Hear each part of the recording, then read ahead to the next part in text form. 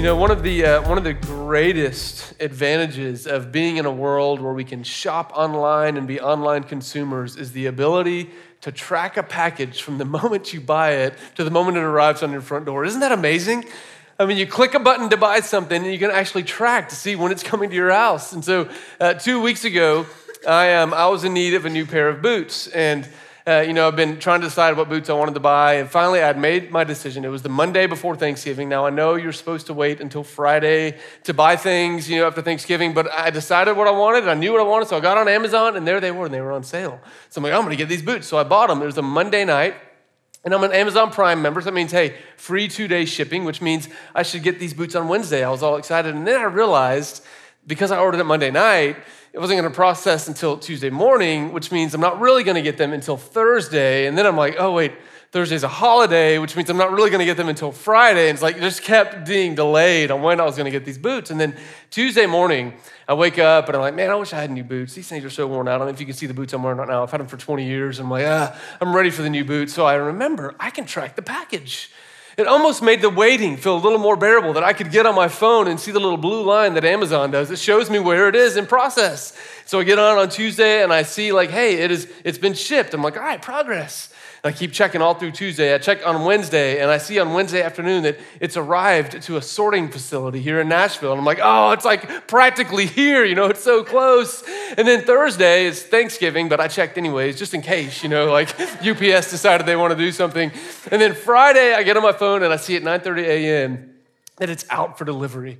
And I can just feel the boots on my feet. I'm so excited, All day Friday, I'm checking my phone religiously, refreshing it to see if it's been delivered yet. And then it says, it'll be delivered by 8 p.m. So I'm checking, then 8 p.m. comes and no package. So I'm like, well, it'll come. I keep checking, 8:30, no package. 9 p.m., no package. 9:30, no package. And I'm still holding out hope that there's some poor UPS driver out there at 10 o'clock at night, driving around. And then my wife says, hey, Aaron, I just got this email because her email account is linked to our Amazon account. She says, your package was damaged in transit and it's being returned to Amazon. And so after 5 days of tracking this package, I find out I'm not gonna get it. And I found out at 10 p.m. on a Friday, which means there's nothing I can do about it until Monday. So Monday, I contact Amazon and they're like, yeah, you just have to reorder it. So I go to order it, they've raised the price on me. So then I call customer service. It's a long story, sorry. I call customer service.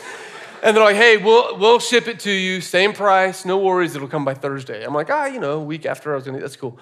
Thursday, I start tracking it again, and they tell me it's not gonna come on Thursday, it's gonna come on Friday. Finally came Friday night at 9 o'clock. I took the boots out, I tried them on, and they were too small, and I've gotta send them back to Amazon to get another pair. It's like, you can track a package, but it still is so long to wait.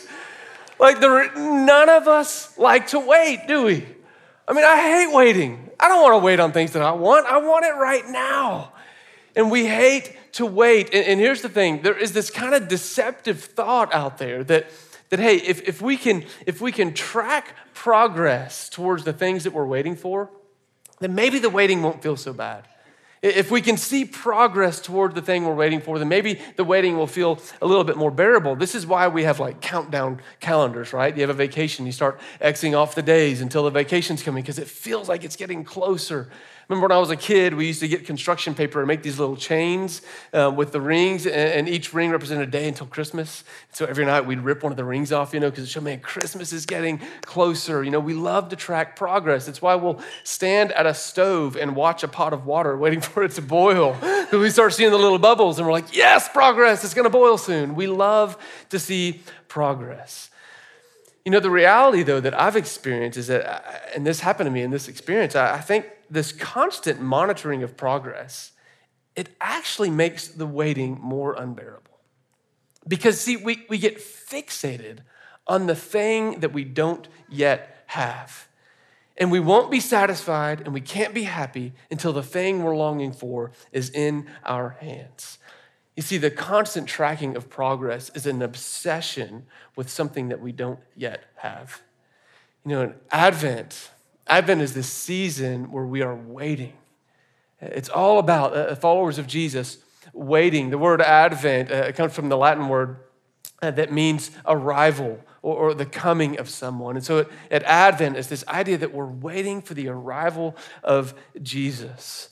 And many people kind of think that Advent is really just about waiting for the birth of Christ. In fact, I was with some friends last night at their house for dinner, and we were talking about Advent around the table, and my friend said to her daughter, she said, yeah, Advent is the time of year where we wait for Christ's birth. And in one sense, this is true, because in Advent, we're counting down till the day, Christmas Day, the day we recognize that Christ came into the world. But in another sense, we're not really waiting for Christ's birth at all, are we? I mean, Christ was already born. He was born 2,000 years ago in a small town called Bethlehem. We know that has already happened, that Christ came, was born of a virgin, lived a perfect life, died on a cross for all of humanity, and rose from the dead on the third day. All of those things already happened. So in one sense, Advent is really, first of all, about remembering. It's about remembering what Christ has already done. And it is a season where we wait for Christ to do what he said he is yet to do, that he will return. And the question I want us to wrestle with this morning is, how do we wait? How do we wait for Christ to fulfill his promise to return? And I'd like to suggest that we take our cues for how to wait from those who waited before us. And by that, I mean we take our cues from the Israelite people. A people who waited centuries to see the fulfillment of what God had promised. And this is what we're going to see in Micah chapter 5. So if you have your Bible, Micah chapter 5, page 636 in the Orange Bibles, we're going to read kind of different chunks of chapter 5 and chapter 6. We're going to start in Micah 5, verse 2. This is what Micah writes. He says, "But you, Bethlehem Ephrathah." I don't know what Ephrathah means. I'm sorry. I just thought I'd try to pronounce it my best I can. "But you, Bethlehem Ephrathah, though you were a small among the clans of Judah, out of you will come for me one who will be ruler over Israel, whose origins are from of old, from ancient times." And here if you've read the Gospel of John, you kind of get this sense of like, oh man, Micah is like predicting the coming of Christ. You see, in John chapter 1, the Apostle John would say that Jesus is the Word, that in the beginning, from ancient times, in the beginning, the Word was with God and the Word was God. And John will say that the Word put on flesh and made his dwelling among us. And so Micah says, a ruler over Israel whose origins are from of old. Look at verse 3. "Therefore Israel will be abandoned until the time when she who is in labor bears a son, and the rest of his brothers return to join the Israelites. He will stand and shepherd his flock in the strength of the Lord, in the majesty of the name of the Lord his God. And they will live securely, for then his greatness will reach to the ends of the earth, and he will be our peace." You see, Micah is laying out this promise. He's saying, hey, listen, there is a ruler coming, Israel. A ruler whose greatness will stretch to the ends of the earth. A ruler who will rule in the very power of Lord God Almighty. And this ruler, he himself will be our peace. Micah is holding out this promise that the Messiah is coming. Now, I want you to try to imagine being an Israelite. If you were a contemporary of Micah, the Israelites were constantly under siege, literally being attacked by armies from Assyria who were coming in and laying siege to their cities and deporting their people to other cities to which they were not a part of. And you can imagine being an Israelite and hearing these words of Micah, and it just instills some hope of like, oh, Lord, yes. Lord, will you bring a ruler that will end the tyranny? Lord, yes. But can you imagine being a contemporary of Micah 25 years after Micah wrote these words and it hadn't happened? 50 years. Imagine being 100 years, 200 years, 300 years after the writing of Micah's words and still looking at these promises and going, now, wait a minute, like, is this going to happen? Like, when is this going to happen? They were waiting, longing for the fulfillment of what Micah wrote. And Micah wasn't the only one. Isaiah writes about it. Daniel writes about it. There's like all these promises that God is going to send an anointed ruler to rule his people. But what I love about the way Micah handles this, he doesn't just hold out this promise. If you keep reading through chapter 5 and chapter 6, you're going to see kind of this pattern that Micah lays out. He lays out the promise. But then he's going to do something else where he's going to say, hey, I want you to understand why you can trust this promise. Look with me in chapter 6. Chapter 6, verse 3. This is the Lord speaking through Micah to his people. He says, my people, what have I done to you? How have I burdened you? Answered me. I brought you up out of Egypt. and redeemed you from the land of slavery. I sent you Moses to lead you, and also Aaron and Miriam, my people. Remember, and he's going to go on and name all these things that the Lord has done for the good of his people. Micah's saying, hey, listen, here's the promise. Now, how do you know you can trust it? Remember all that the Lord has done. Remember all the ways that he has shown his faithfulness over the centuries. Remember the goodness of God. And so Micah says, here's the promise. Here's how you know you can trust it. Remember God's character. And then he's going to go from remember, and he's going to say, now let me tell you how you wait. Let me show you how to wait. Look in verse 6 of chapter 6. Micah says, with what shall I come before the Lord and bow down before the exalted God? Shall I come before him with burnt offerings, with calves a year old? Will the Lord be pleased with the thousands of rams, with 10,000 rivers of olive oil? Shall I offer my firstborn for my transgression, the fruit of my body for the sin of my soul? In other words, what Micah is saying is, hey, listen, Lord, what do we do while we're waiting? Do we jump through every religious hoop that we think we have to do in order to please you? Do we offer all the sacrifices over and over again? Is that all the waiting is just doing the religious stuff? Or do we look to the cultures around us? You see, the cultures around them, of the Israelites, it was common practice to offer a firstborn child as a sacrifice to their deities. And so here Micah going, Lord, are we supposed to look to the cultures and do what the culture around us does? Are we supposed to just do all of these religious things while we wait for you? But look at verse 8.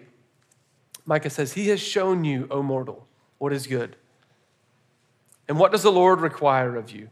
To act justly, and to love mercy, and to walk humbly with your God. In other words, what he says, hey, here's the promise. Here's how you know you can trust it. Now, here's how you wait.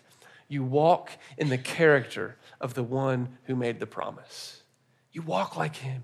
You live like him. You love mercy the way that he loves mercy. You act with justice the way that he acts with justice. And you walk humbly before him. And that is the way that you wait for him to fulfill the thing that he has promised. You know, this is the model. This is the invitation for us as followers of Jesus as well. We take our cues because the same God that made promises to the Israelites is the God that makes promises to us. You see, we've been given a promise. You can't read through the Old Testament and miss it. It's there over and over and over again. The promise is that though Jesus died on a cross and rose from the grave, that he is going to return. Jesus is going to return and make all things right. He says it this way in John chapter 14, verse 3. He tells his followers, his disciples, he says, listen, I'm going away. I'm going to my Father's house because there's many rooms there, and I'm going to go and prepare a place. And if I go and prepare a place, then I will return, and I will take you there so that you can be with me. Or think about Acts chapter 1, verse 11. Jesus is risen from the dead and his followers are with him. And then he is lifted out of their sight, seemingly just into the heavens. And they're standing there looking up at him like, oh, where did he go? And then these angels come. They said, hey, why are you staring up into heaven?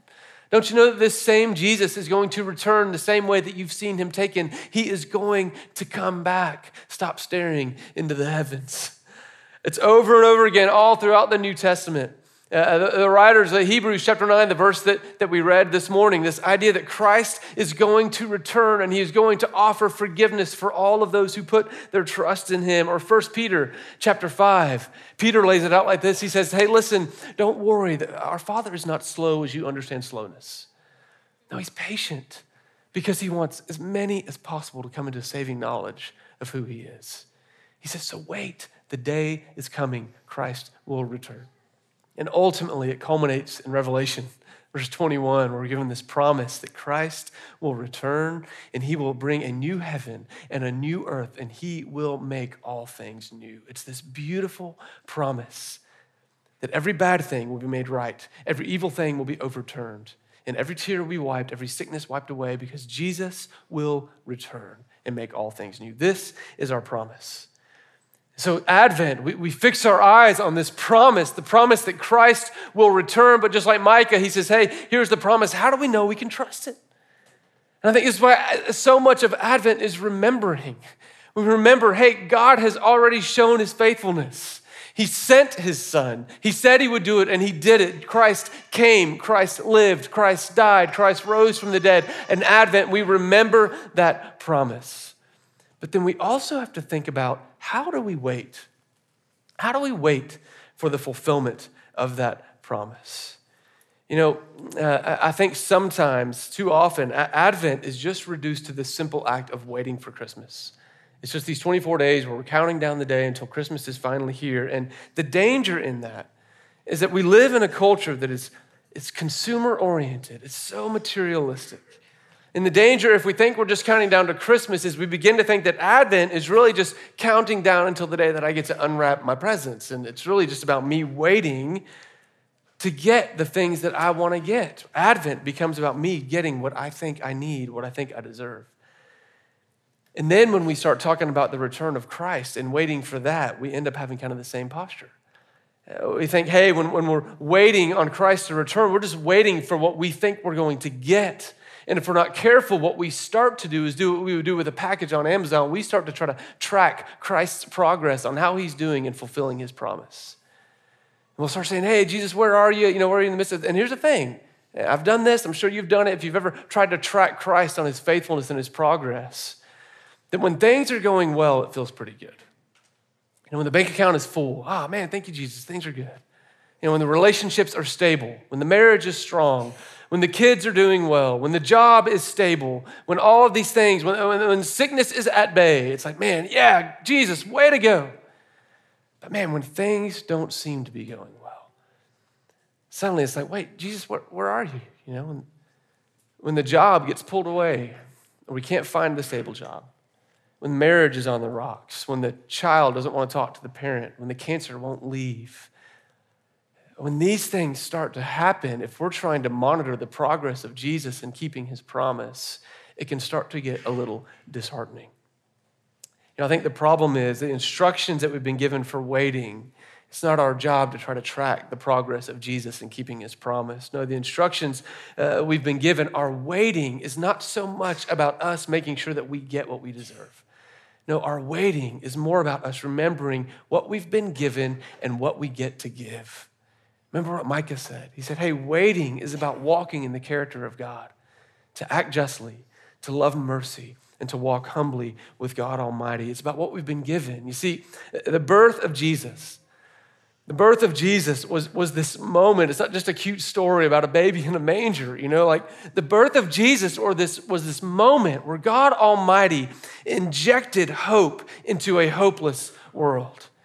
And he chose to take his love that is so big, so divine, so all-encompassing, and to put a human body on it.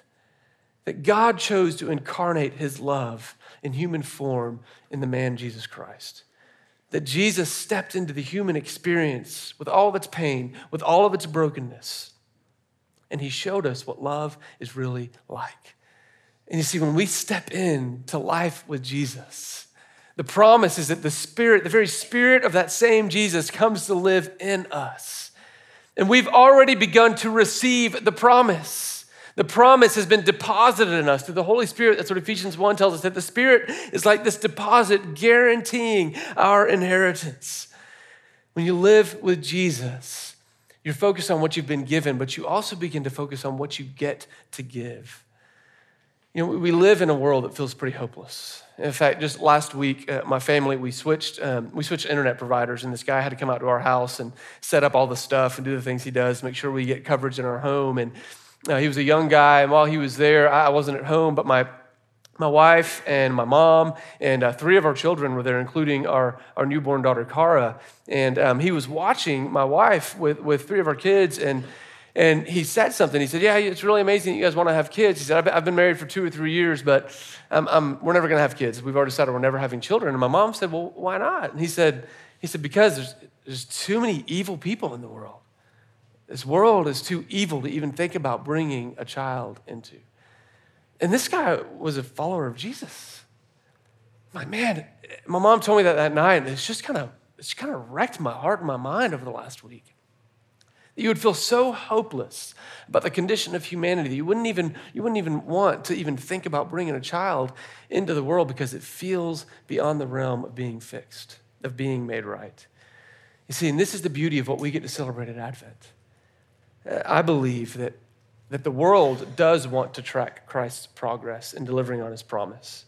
And I think that the greatest evidence to the world that Christ is making progress in his promise is when the world sees Christ's people walking in the footsteps of Christ, copying the works of Jesus, putting God's love on display in our lives, in our body, showing the world that the love of God is not a pipe dream, that the work of Jesus is not pie in the sky, but the work of Jesus is being done right here, right now, that we are invited to put flesh on the promise of Jesus to make all things new. That we get to do this. We get to act justly. We get to love mercy. We get to walk with God, and we get to partner with God in injecting hope into a hopeless world. So you see, this Advent season, we're going to do all the normal Advent stuff. I mean, every Sunday we're going to light a candle, we're going to talk about hope. We're going to talk about love and joy and peace. But we want to avoid the risk of Advent just becoming about us counting down until we get what we want, right? Instead, we're going to ask God, this Advent season, how do we partner with you in injecting hope into the city around us? And we've lined up kind of 3 simple opportunities that every single person in our church can partner in. And I'm going to lay out each one of these opportunities for you. And this is an invitation.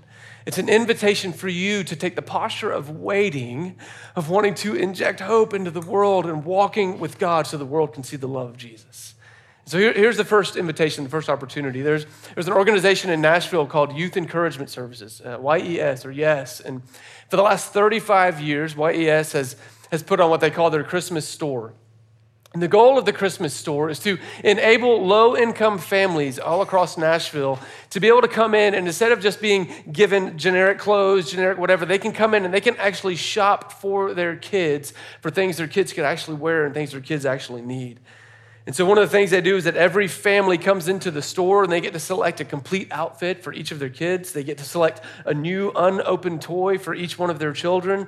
They receive a $20 Walmart gift card and a large box of groceries so that they can have a complete holiday meal together as a family on Christmas. Now, the way this is possible, the way YES is able to do this, they rely completely upon the donations of people all around Nashville. And we've been invited this year to try to help them stock the shelves of their Christmas store. And so if you want to do this is one of the ways you can do this. I'm going to lay out 3, but this is one of the options. So when you leave today and you go through the lobby, you'll see a table set up out there. And you'll see a card that looks something like this. It says YES Christmas Store on the top of it. And if you take this card on the back, they call it an angel card. It'll say like, this one says girl, size 18. It'll have a list of items that you could buy for this person. Now, quick note about this card. When you grab it, you'll see a place to put your name and you'll see some different dates on there that I'm telling you. You can ignore those. All you need to know on this card is the list on the back that tells you what to buy. And then this week, you can go and you can purchase the items on that card. And next Sunday, December 9th, bring those items back with you. We'll have a box in the lobby. You can drop all of those items off. And that evening, someone from YES, a guy that goes to our church here, Byron, he's going to come grab all of that stuff and take it and deliver it to YES for us. And so that's one way you can step into injecting hope into the world around us this Advent season, is by doing the Christmas store. So there's another way, though. Some of you remember that back at Thanksgiving, we partnered with several different organizations to bless this hotel called Casablanca Casa Linda. And this is a hotel out on Murfreesboro Road. And, the reality is in Nashville, thousands of people in Nashville are either homeless or at risk of homelessness. And Casablanca Casa Linda is this hotel where 400 residents who are, for a variety of reasons, are caught in kind of just a transitionary moment in their life. Some of them are just out of prison and they're trying to get back on their feet. Some of them are living under the weight of their past choices and they're trying to kind of get their life right again. This hotel has been notorious for a place that is at risk for human trafficking, where women and children are at risk of being abducted and sold into human trafficking. And there are several organizations around our city that have said, hey, you know what? Instead of expecting those people to have to pick themselves up by their bootstraps to get back on their own feet, what if we went to them and began to show them the love of Jesus? And we've been invited in as Ethos to start to partner with some of these groups. One of them is Nashville Anti-Human Trafficking. It's this group that just tries to protect people from being trafficked. And so we went at Thanksgiving. Some of you bought groceries and brought them, and some of you went and delivered. And for Christmas, they're doing a different project. They've asked us, hey, we would love it if we could make a stocking to give to every person, every resident that lives in this facility so that they could have some cold weather clothing, hats and scarves and gloves and that sort of thing. They said, would Ethos want to help us to be able to give this gift to these people? And so what we're gonna do is out in the lobby, you'll find a strip of paper that looks like this. And on this strip of paper, it has all the information that you need, the things that you can buy, when to bring them back. December 16th here, we'll stack those in the lobby as well. And so this is option number 2. Number 1, you can buy stuff for the YES Christmas store. Number 2, we can partner with different Christians in the city to bless the residents of Casablanca, Casa Linda, and we can buy cold weather clothing to stuff stockings to be delivered. The third option is this. Some of you may not be in a place financially where you feel like you can afford to buy for others. And so on December 20th, we're not just gonna go buy the things for the residents of Casablanca, Casa Linda. On December 20th, we're gonna go, it's a Thursday night. Every Thursday they have a meal. And on December 20th, they're gonna have a special Christmas banquet, and we get to go and help them serve. We get to bring the stockings that our church puts together to deliver those to the residents there that Thursday, to share a meal, to give a gift, to pray for, and to encourage the residents of the hotel. If you're interested in doing that, then there's a sign-up sheet in the lobby. We'll need about 30 volunteers. If you think you might be available that night, put your name, your email address, and we'll get you more details for that. And so here's our 3 options. This Advent season, we're gonna choose not just to wait for the thing that we think we deserve, but instead we're gonna choose to partner with Jesus in injecting hope into our city. As we wait, we're gonna walk with God Almighty for the sake of the city around us. And what we're asking from our church family is that you would pick one, just one of these 3 things. Just pick one and do that so that as a church, we could help the love of God be put on display for our whole city to see as we wait for the fulfillment of Christ's promise to make all things new. And so here's what we're gonna do this morning as I get ready to wrap up. Every single Sunday, we do something that is a key part of Advent, actually. Every Sunday, we participate with one another in remembering. We come around the Lord's table and there's this bread and this cup. And when we take this bread and this cup, we're remembering the faithfulness of God, that we can trust his promise. That as you take this bread, it is a reminder that God chose not to stay at a distance, but to put a human body on his love in the man Jesus, to come and show the world what love is really like. And so as we take the bread, we remember God's faithfulness. As you take the cup, we remember the cup reminds us that Jesus' blood was shed, that he came and lived a perfect life, and he poured out his blood for the forgiveness of humanity so that we could have right relationship with God. And as you take the cup, we remember that Jesus will stop at no lengths for you to know the Father's love. And today, as you take the cup, as you take the bread, I'm gonna release you in a minute to go grab it. I want you to grab it and bring it back with you to your seat.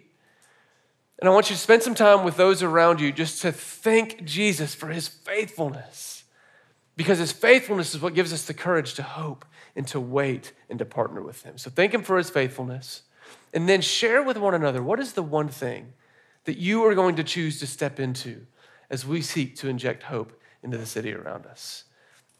So I'm gonna pray for us, then I'm gonna release you to communion, and I want you to just spend some time thanking God and then share with one another what you're gonna do. Let's pray.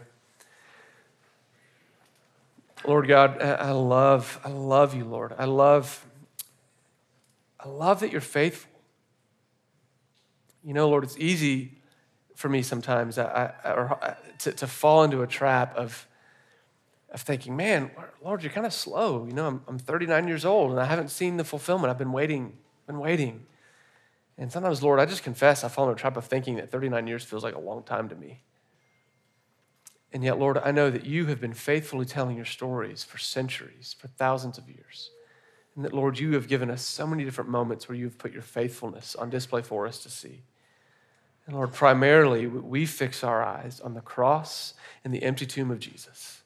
These 2 moments where you've just sealed our confidence in you, that you are faithful.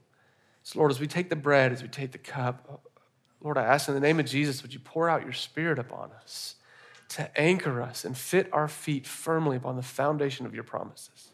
May we trust you, Lord. Help us to trust you.